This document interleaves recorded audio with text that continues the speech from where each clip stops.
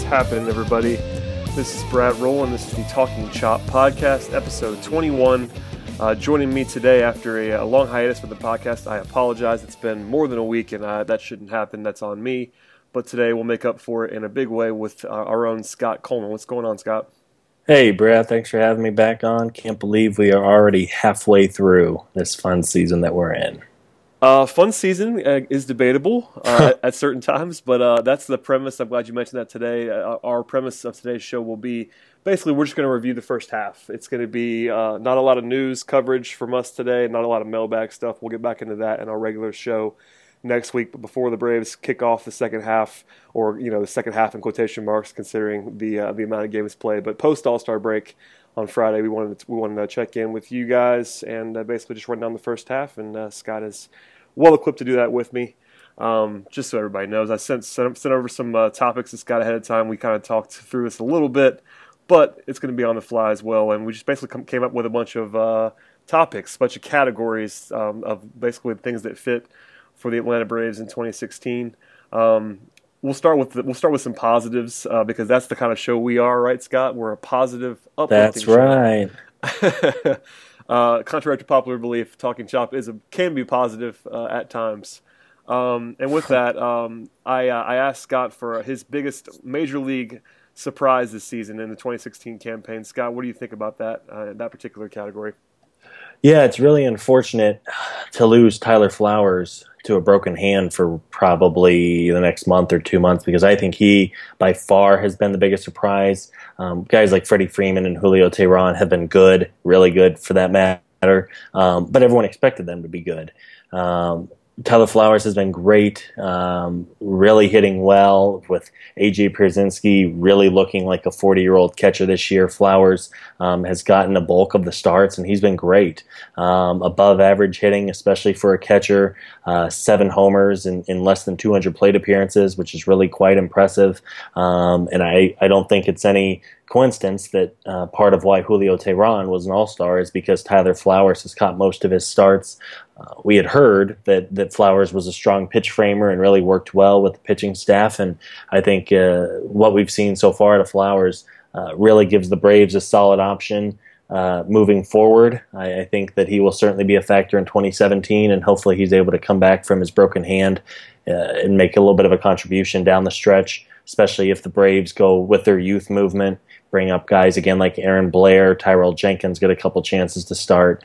Of course, Matt Wisler and Mike Voltynewicz have been pieces in the rotation now for the better part of the last couple months, excluding Volte's injury. So a lot of good out of Flowers. I like what I've seen. He's on a pretty cheap deal that the Braves have, I believe, for another year with an option year tacked on. So I think he by far has been my biggest pleasant surprise of the year. Yeah, I'm pretty much with you on that. I think Flowers is the obvious answer. I wrote about him a little bit last week, about that contract that you mentioned and just the security that it brings. It's nice to have a catcher that, not that Flowers is going to be an all-star by any means, but he's relatively young. He's 30 years old, and a guy who plays quality defense, pitch frames, handles pitching staff, hits with some power. I think his performance this year is probably a little bit fluky in terms of his batting average and on-base numbers, but the power is going to be there. It's always been there for him. And just to have a guy like that in Pierzynski's stead, because you mentioned that it's been ugly there. We'll probably come back to AJ later in the podcast, but having Flowers is very nice. The only other guy I can think of, honestly, for this category is Julio. I think Julio, not that it's a shock that he's been good, but it'd qualify as a surprise that he's been this good. Being an all-star, pitching well in the all-star game, not that really matters, one inning of work, but his ERA is lower than I thought it would be. I think most people thought it would be after last season. So I wouldn't. It's not a shock to say that Julio's pitching well, being the ace of this staff, so to speak. But having him be that good has been a surprise, at least to me. That he's been, not necessarily an ace level guy, but nothing else. We're on pace to be a strong number 2 with the way that he's pitched this season. Absolutely. I just looked it up right now. Julio, of course, who's been by far and away the best starter the Braves have. He was so rough last year, and if it wasn't for a better month of September, it would have been even worse. Looking back at his numbers from the first half of last year, his FIP was 4.71, which is brutal. He wasn't striking anyone out, or at least not striking him out at the rate he is. his walk. He was walking about another batter per 9 innings. So absolutely. And what's really amazing too is Julio's numbers. If you take out those first couple starts, sure, you can say if you remove the worst starts for any pitcher, they're going to have better numbers. But a guy who does not like pitching in cold weather at all, his numbers are really pretty remarkable considering the turnaround he's had from last season. Yeah, I love some good arbitrary endpoints, Scott. So that's fine. We'll just take out the first few starts, throw them away. Who cares? It's if it helps the trade value, it won't hurt anybody. Absolutely. On the biggest surprise category, the positive side, we'll go to the minor leagues. I'll go ahead and start. My guy is Rio Ruiz. So I can't talk. It's really nice to see Ruiz coming into his own after a really, really ugly season last year. Again, Ruiz is not really profiled, at least in my opinion, as a star-level player, but with as weak as the Braves have been at third base, it's really nice to see him playing well and being so young, even still now, being so young in AAA, that it's good to have a guy like that coming up. And I know most of our fan base knows, at least has heard the name of Rio Ruiz, but, it's really surprising versus his level from last year to this year is really what I'm looking at in terms of that category. What'd you come up with for your biggest minor league baseball surprise this year? I think Dustin Peterson was a guy who was maybe in the 25 to 30 range for most prospect rankings coming into the year. And he's a guy who was hitting well last year and then got hurt in the bus crash and really kind of fell off. This year, though, Peterson has been terrific. He's been consistent. His numbers have actually gotten better every single month that he's in Double-A. He's just 21 or 22 years old. Somebody had a great stat that Peterson, playing in Double-A ball, is of all of his at-bats this year, and he's approaching 400. He's faced an older pitcher in all but 2 of his at-bats, which is pretty remarkable. Yeah, that's so he's a solid 2 years young for the league. I don't think anyone expects Peterson to come up and be a star similar to Ruiz and what you kind of touched on, but considering what the Braves currently have as far as legitimate outfield bats in the system, Peterson has really come a long way. I think he's another year in AAA. Next year he'll start in Gwinnett, though he will get a look in spring training. But again, a guy who was probably he was a third-round pick, but he certainly wasn't thought of as a big-time prospect when he came over in the Justin Upton deal. He's really been quite good all year long in Mississippi and really makes quite a top 4 for the Mississippi Braves right now between Albies, Connor Lien now that he's back, Dansby, and he hits 4th. So a lot of good stuff out of Dustin, and hopefully he's able to keep it up throughout the rest of the year and give the Braves a legitimate corner outfield bat to at least look at and consider when looking ahead to 2017 and beyond. Yeah, Peterson, it should be noted, like you mentioned his age, he's younger than Dansby Swanson. Yeah. It's one of those things where we think of Swanson as so young because he just got drafted, but that obviously he played college baseball, and Peterson's still younger than Swanson. So not to say that we should be more excited about Peterson than Swanson because that's not true, but just for some context, people kind of gave up on Peterson last year. You mentioned the bus crash. To see him playing this well at Double-A, playing against quality competition at his age is very, very encouraging. And the outfield is ugly, as you mentioned. Outside of Malik's, the high minors in the outfield has not been a very encouraging spot for the Braves recently. So Peterson's kind of that next guy in the system coming up. So that'll be good to see and follow him coming through. We can't be positive forever, Scott, and I know you know that, so it's time to move to the biggest disappointment section of the podcast. Before we get to actually the disappointments, I'll lead off with this one. Hector Oliveira, we kind of went back and forth on whether we should even include Oliveira. I'll go ahead and throw him out there. He's the obvious major league disappointment this year, given the domestic violence charge and the long suspension for Oliveira. He's actually set to come off that suspension in a couple of weeks here. There's some uncertainty as to whether he'll actually play.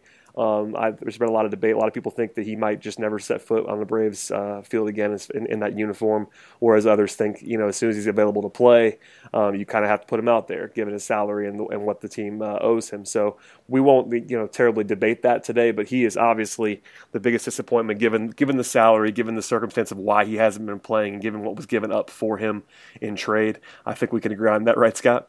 Absolutely. It's really unfortunate, and it'll be interesting to see what the Braves do in a couple weeks. Yeah, outside Oliveira, I'll go with Eric Arbar. There's 2 obvious ones. I think you might have another lean on this one as well. Ibar is one of those two guys. He's been better lately. I'll say that.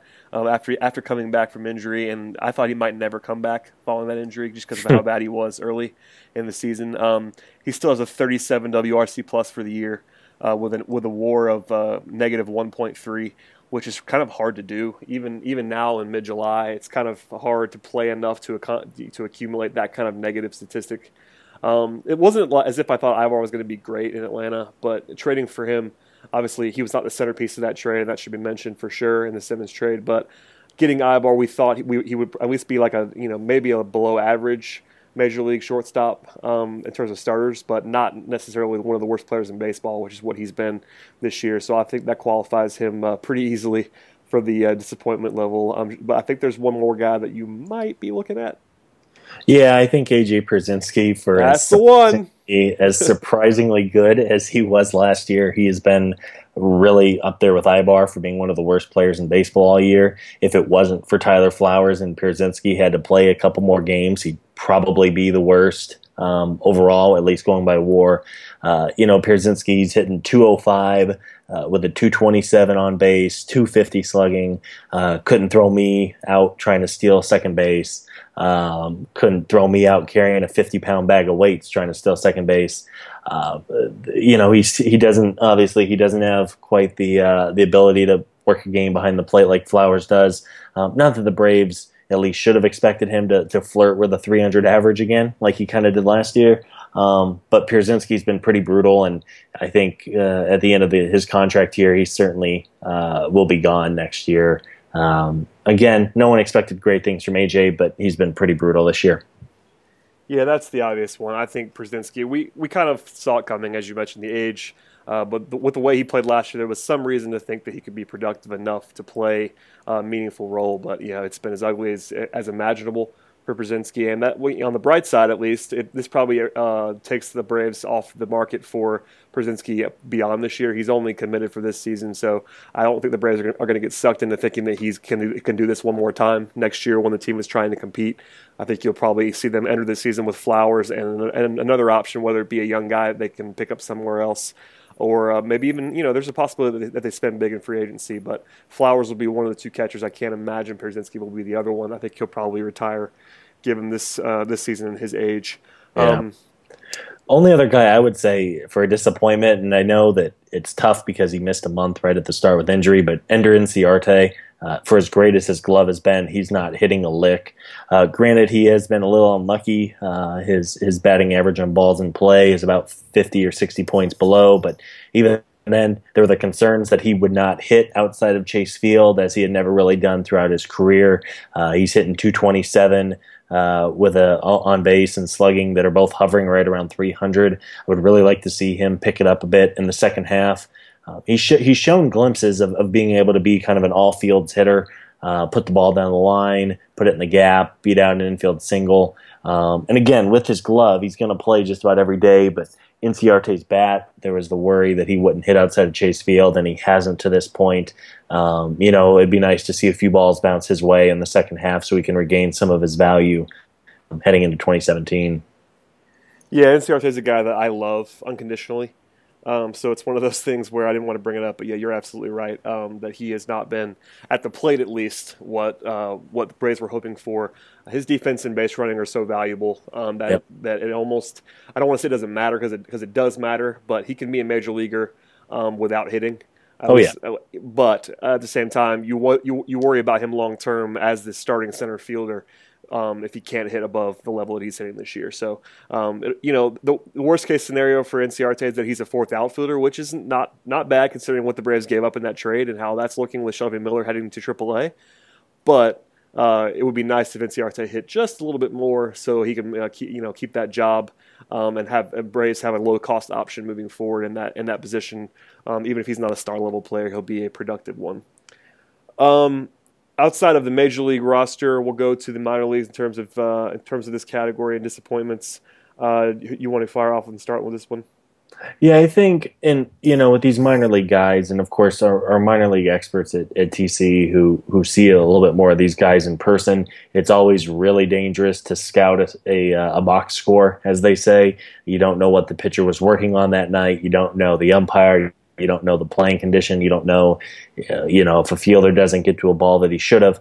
With that said, I think Sean Newcomb, who of course was the main piece in the Andrelton Simmons deal, has been pretty frustrating would be the word I would use. I don't know if he's necessarily been a disappointment because the upside certainly remains there as a lefty who can easily throw mid 90s.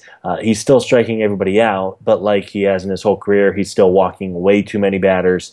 He has an ERA of about 4.8 in Double A, and he just turned 23. So it's not a situation of he's playing competition that's 3 years older than him and he's struggling. He's getting pretty close to being on par for the league average in age. So that's not to say that Newcomb is a bust or that he'll never turn into anything. He certainly could be a number 2 or number 3 starter one day if he can harness his control and strike out batters at the big league level like he has in the minors. But would like to see a better second half for him. At this point, he's had about a full calendar year in Double A. To see him kind of turn a corner in the second half would be really encouraging. Hopefully, get him up to Gwinnett by the start of 2017. So not to hate on the guy. I'm not trying to say he was it's the worst trade in history, but you would like to see him improve command a little bit and turn around, make some improvements in Mississippi the rest of the way. Yeah, in terms of Newcomb, it would be nice to see him come along a little bit faster, only because of the fact that the pressure's on him, I think, more than any of these Braves prospects because he was the centerpiece and really the only piece of that Simmons trade. Not the only, I shouldn't say the only piece, but definitely the centerpiece, the guy that the Braves were targeting in that trade. And that kind of puts pressure on him because you can match him up with a guy that the Braves fans loved in Simmons, and not having other pieces to take the focus off of Newcomb. So the pressure is going to be on him, and it's easy to see why people are disappointed with him so far. But you mentioned it; the upside's still there. In terms of guys outside of Newcomb, I'll put Lucas Sims out there. Sims actually kind of had a lights-out start to the season, which makes it even more brutal that he currently sports an ERA of 7.56 in 50 innings at AAA this year. Sims, again, is only 22 years old. Came straight out of high school, was a local product from Gwinnett County, so there's still room for growth there, and he still has some quality stuff. But 6.66 walks per 9 in 50 innings is not going to get it done for Lucas Sims. All of our prospect guys are mad at me still because I was actually in attendance the night that things kind of fell apart for Sims after that hot start, and ever since then it's kind of been pretty ugly. So those guys, headlined by Eric, are still upset with me personally. But no, and again, I'm not trying to bury Sims. I think we should. You mentioned it before. We should be careful in saying these guys are disappointing. But I think, especially given the start, that Sims qualifies for this just because of the fact that the numbers don't lie. They might lie a little bit, but they don't lie enough to write off a 7.56 ERA. So hopefully Sims can sort of capture whatever he had early in the season. That monster strikeout rate is there. He's still striking out over 10 batters per 9 innings, so that's encouraging. But at 22, he's been a professional for 4 whole years now. And the numbers haven't really been great anywhere since his first year or so in the system. So it would be encouraging to see him come alive a little bit, but it may not be right away this year. He might be up. He might be up a level too high also at AAA. Obviously, he's gone back and forth a little bit. So Sims is worth keeping an eye on, and I think he qualifies a little bit for this distinction. Yeah, and in fun news, because we like fun at Talking Chop, Keith Law did release his updated top 50 here earlier on Thursday. Dansby is 12th, Ozzie Albies is 15th. Colby Allard, who Keith Law was really high on coming into last year's draft, is 38th, and Sean Newcomb dropped about 20 spots. He's now 47th. But Law only did top 50, but the fact that the Braves have 4 of the top 47 prospects in baseball, of course, that doesn't even include, the recent international signees. I think Law did include a couple of his recent draftees. And while Anderson, Wentz, and Mueller didn't make it, there's still plenty of upside, and the depth right now in the system overall is pretty ridiculous, even if it may lack a little bit of high upside talent at the moment.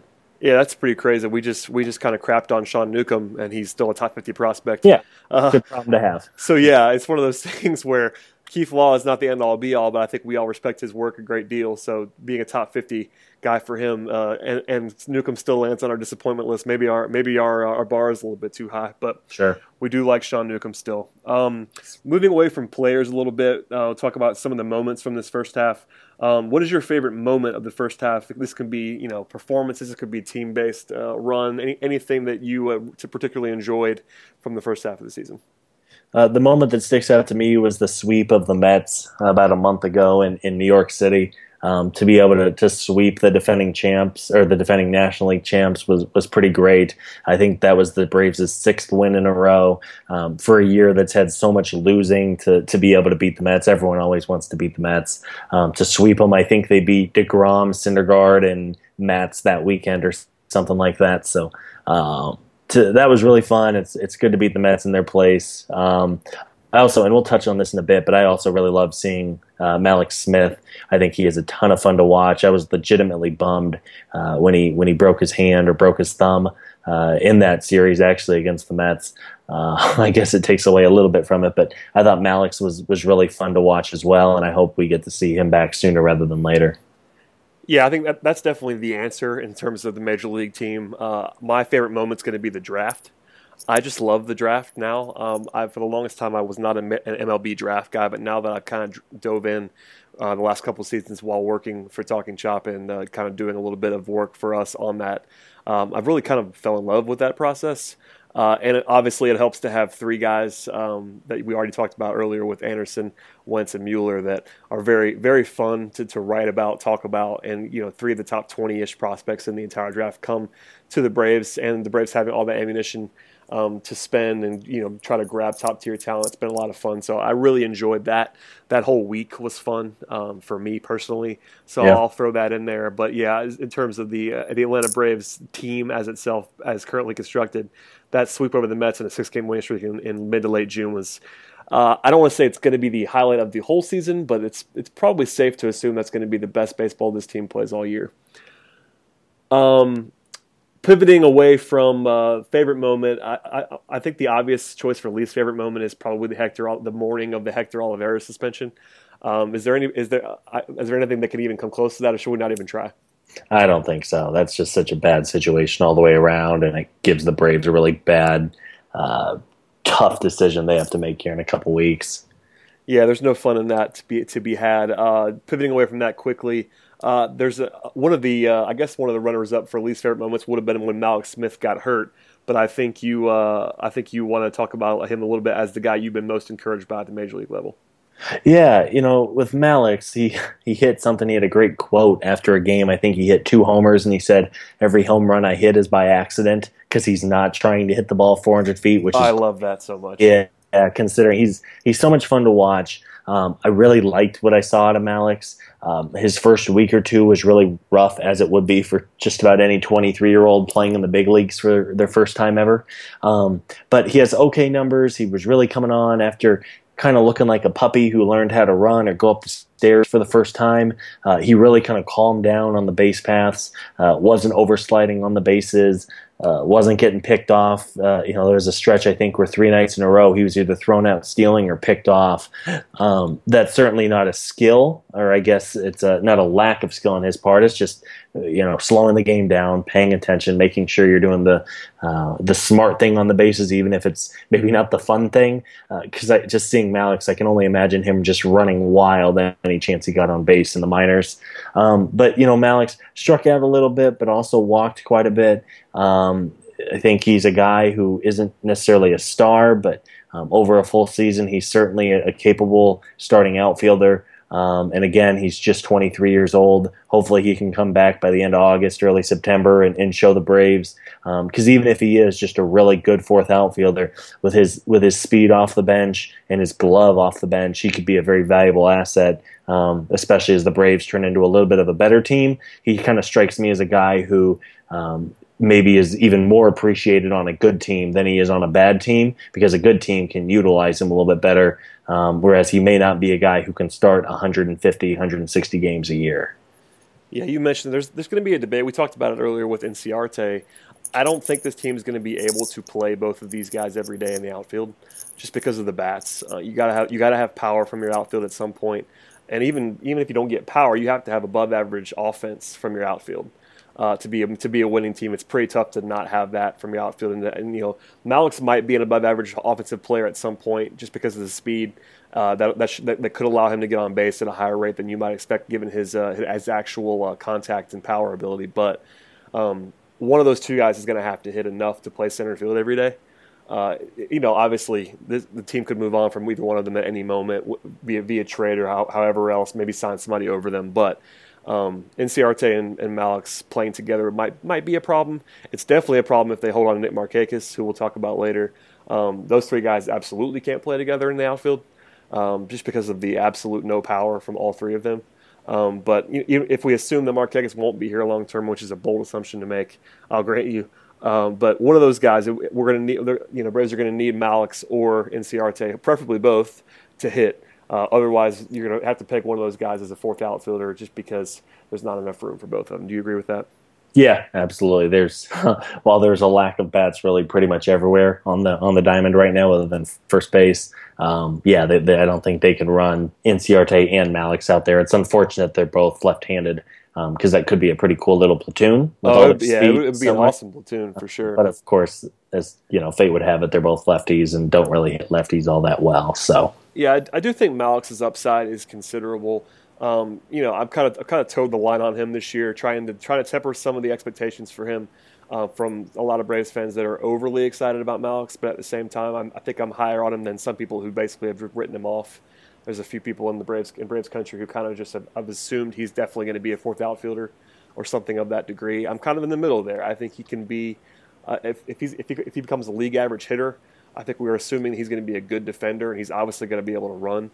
And if you can do that, the combination of those three things, you're a 2 or 3 win player, and that's all you need to be.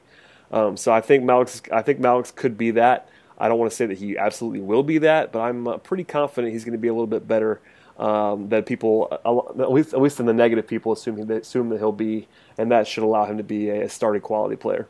Sure. Yeah. We'll get away from that. I asked you this question. This is an interesting one that I've been asked a couple times in the mailbag portion. I want to ask it to you first. If you had to list the players that currently make up the Atlanta Braves core as we stand here at the All-Star break in 2016, who are the names that you would throw out there? The first 4 that would probably come to mind would be Freddie Freeman and Julio Teheran, of course, considering what they've done, assuming that John Coppolella doesn't decide to flip Teheran in the next 2 weeks. But Freddie and Julio, and I think Dansby and Albies, they're playing so well. Dansby has picked it up in Double-A. Albies has just destroyed Double-A at the age of 19, which is pretty ridiculous. It seems like if you go off of what Mark Bowman of MLB.com says, he thinks that Albies and Swanson will be in Atlanta sometime within the next month or so. Of course, the rosters expand in September, but considering what the Braves have up the middle right now and that it wouldn't really affect their service time, why not? Let's see them have a chance. The Braves really need to be careful not to rush them, but in another month or so, if they're still both playing well in the minors in Mississippi, or if they move them up to Gwinnett, I think that certainly the Braves' middle infield of the future. So with that, I'll say Freddie, Julio, Dansby, and Albies. I think if you're naming the 4 guys, those are obviously the ones in the current organization that are the top 4 assets that the Braves have. It has to be said, and we could talk about this a little bit more now, that Teheran's going to be a name we hear on the market until the deadline passes. The deadline's in just a little bit over 2 weeks now. And today, one of the main target teams that everybody keeps talking about for Julio, the Boston Red Sox, kind of made a move on a pitcher. They traded for San Diego's Drew Pomeranz. That might take some heat off of the Julio trade rumor bandwagon, just because Boston was the team that at least I heard the most associated with a potential pursuit of Julio. I've kind of turned around the corner on. I actively don't want the Braves to trade Teheran at this point. Obviously, for me, this is the way I think about it, that everybody is available at the right price. So if somebody bowls somebody bowls copy over in a way that they did with that Shelby Miller offer that's the famous one now, then sure, go ahead and pull the trigger on it. But aside from that, even if the Braves were getting fair value, I think I'd like to see them hold on to Julio at this point. I'm encouraged by his performance this season, but more than that, at some point this team has to start fielding a major league roster for next season. They want to be competitive. I'm not sure that they're going to be able to win 95 games in 2017, but if they want to be competitive and be a 500-ish team by the time they open the new ballpark, the fastest way to do that is to just keep Julio on the team. Even if he's not the number one starter next year, preferably you'd have somebody ahead of him, I guess, if you're trying to be a big winning team. But that's not exactly the easiest path to go down. So securing a guy that you know is going to be above average is huge. So I would align with you on those four guys, but with the caveat of we don't know what Copy's going to do. He's definitely capable of pulling the trigger on Julio, even if he has said that Julio's not available over and over again over the last couple weeks. I think too with Julio, maybe this is more just Twitter chat or what, but everyone says, oh, he's been the Braves' ace, and then anyone can open up Julio's Fangraphs page and make kind of the snippy, well, he's not a 2.96 ERA guy, and that's true. His FIP is a full run higher than his ERA, but you're also talking about a guy who is cheap for another 3.5 years and has a career 3.36 ERA over 750 innings. His career FIP is a 3.9. Even if you balance the two out and say he's a 3.5 ERA guy moving forward, which may be the case, maybe better, maybe worse, considering that he's only going to get an average of like $5 million a year the next 3.5 years, I really think that's so valuable to the Braves, especially looking at the free agent contracts teams are getting. I think it has to be an absolute no-brainer. John Coppolella couldn't live with himself if he said no offer, because as you said, the Braves do have to become competitive at some point, even not just for the start of 2017, but 2018, 2019, even 2020. So I'm with you. I don't think the Braves should or will trade Tehran. And of course, he's not the top 10 ERA guy in the National League moving forward for the next 3.5 years, but he is a hell of a pitcher, and he's coming into his prime years. And considering the price tag, I can't imagine that the Braves trade him at all, let alone for anything less than just an absolute haul. So it seems like we're both on team stay put for Julio. With that, we should at least tackle the trade deadline a little bit more. Is there a guy or two or three that you'd like to see moved, even if it's just in theory, before the deadline? I could think of a couple guys myself, but you might have the same ones I do. I think the main player is Arodys Vizcaino.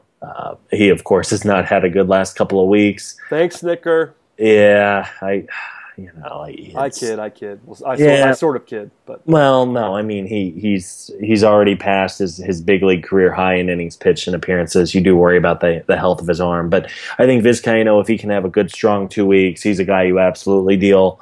Just considering his past, if you can get a nice couple pieces for him, why not? Especially considering some of the hard throwing relievers that are coming up through the system right now. Nick Markakis, I think we would both agree it'd be a dream to get rid of Cakes in the that's my name right there. 2.5 years left. And you can certainly touch on Cakes a little bit more, because if they can get anything for him, even if it's just more of a salary dump, I think the Braves would happily welcome it. Yeah, Markakis he'd be the lead guy for me. Obviously, if they could maximize Vizcaino on a big package, that would be an overpay. Relievers are generally overrated. I think our staff, even at the time, was kind of all in on a Kimbrel trade when it happened, just to see him get. You want to go out and maximize value. I think the Braves were able to do that in that trade for Kimbrel originally. And Vizcaino's not Kimbrel. He's not as good as Kimbrel. He's also not nearly as safe, obviously, given the injury history and his a much smaller track record of success. And he's not that young. He'll be 26 soon, and obviously that's fairly young, but it's not exactly as if he's going to be under control for a long, long time at a super cheap rate. So even if he's able to continue this performance, he's still a reliever on a bad team. It's time to sell if you can get anything for him that's of equal or greater value. But Markakis is the one. I think I've been on this since the day he signed the contract. It's not as if he's an awful player. Again, I've said this over and over again, but Markakis is not an awful player. He has a skill. He gets on base. There's nothing wrong with getting on base, even if you don't have power. We make fun of the power because it limits his ceiling considerably. But if you're a guy who only gets on base, plays below average outfield to be kind, and has absolutely no power, there's really a ceiling on your usefulness for a playoff team.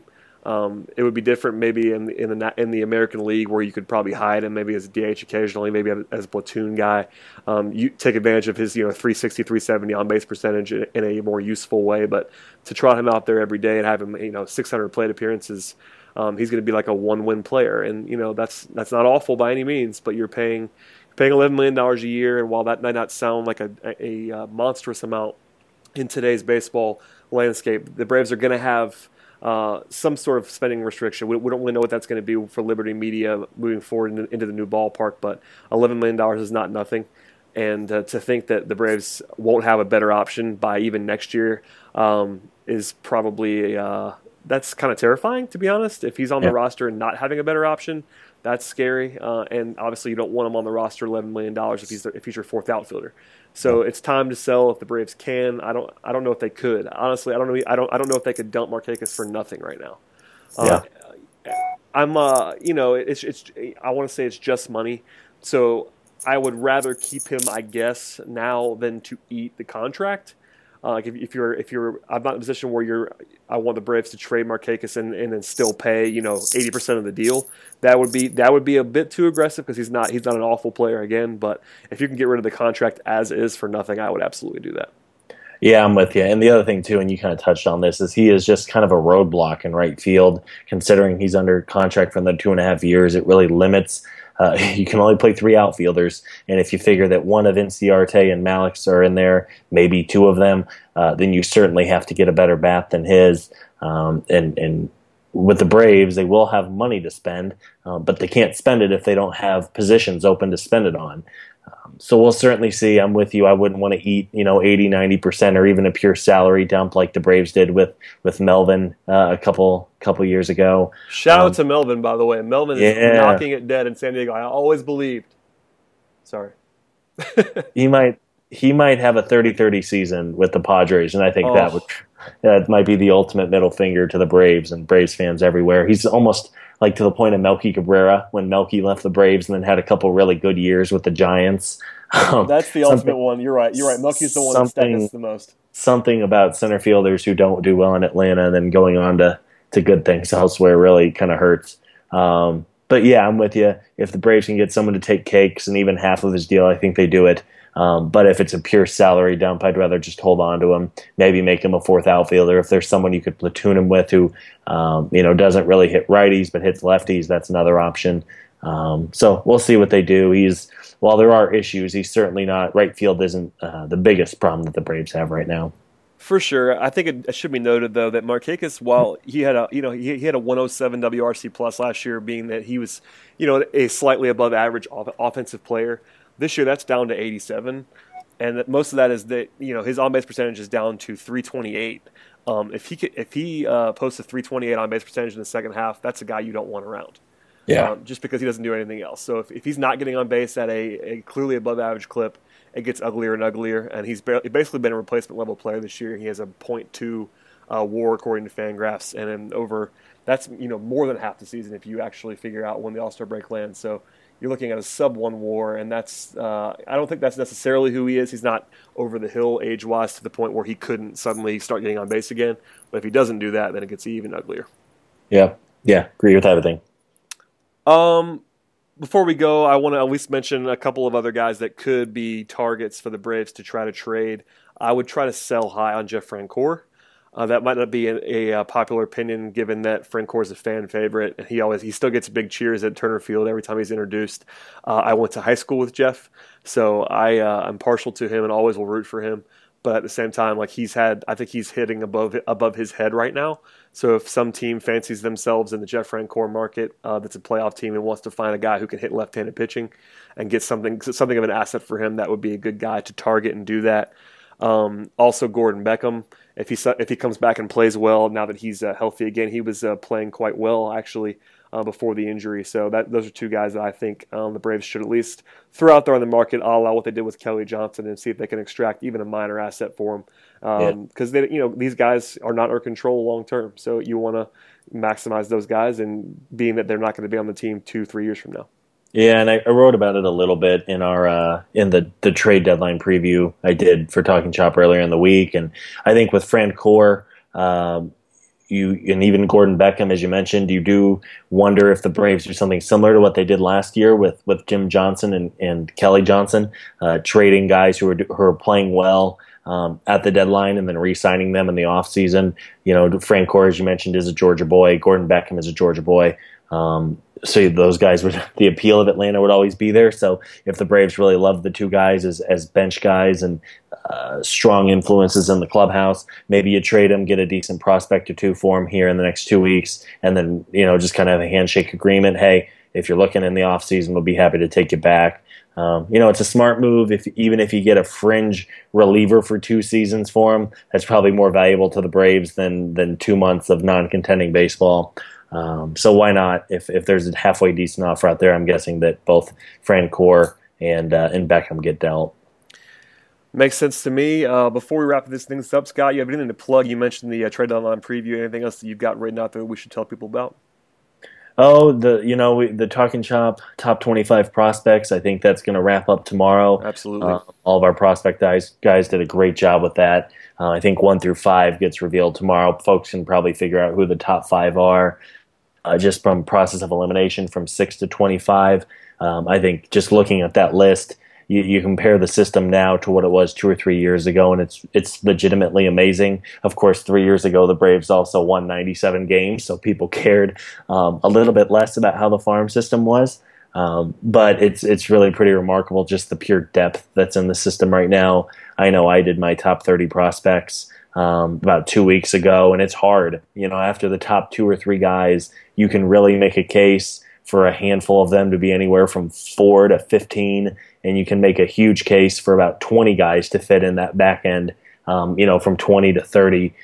So the overall depth is exciting, and of course, we'll see. I think in the second half, if the Braves start to bring up Swanson and Albies, Malik Smith gets healthy, Mike Foltynewicz keeps pitching like he did before the break. Matt Whistler has shown that at least flashes of being good. If Julio is still around, if they bring back Aaron Blair, who will hopefully figure it out a little bit. If the average player on the team is 23 years old, that's something I'm certainly going to tune into just to see kind of a glimpse of what the 2017 team will look like, and hopefully get some momentum heading into next year. Add a couple guys in the offseason and have a at least somewhat competitive team once they move to Cobb County. I knew you'd be able to put a positive spin on things, Scott. I appreciate that about you. That's why. Thanks for coming on, Scott. We want to tell everybody to subscribe to the podcast if you haven't already. Give us a 5-star review, preferably on iTunes. Tell your friends.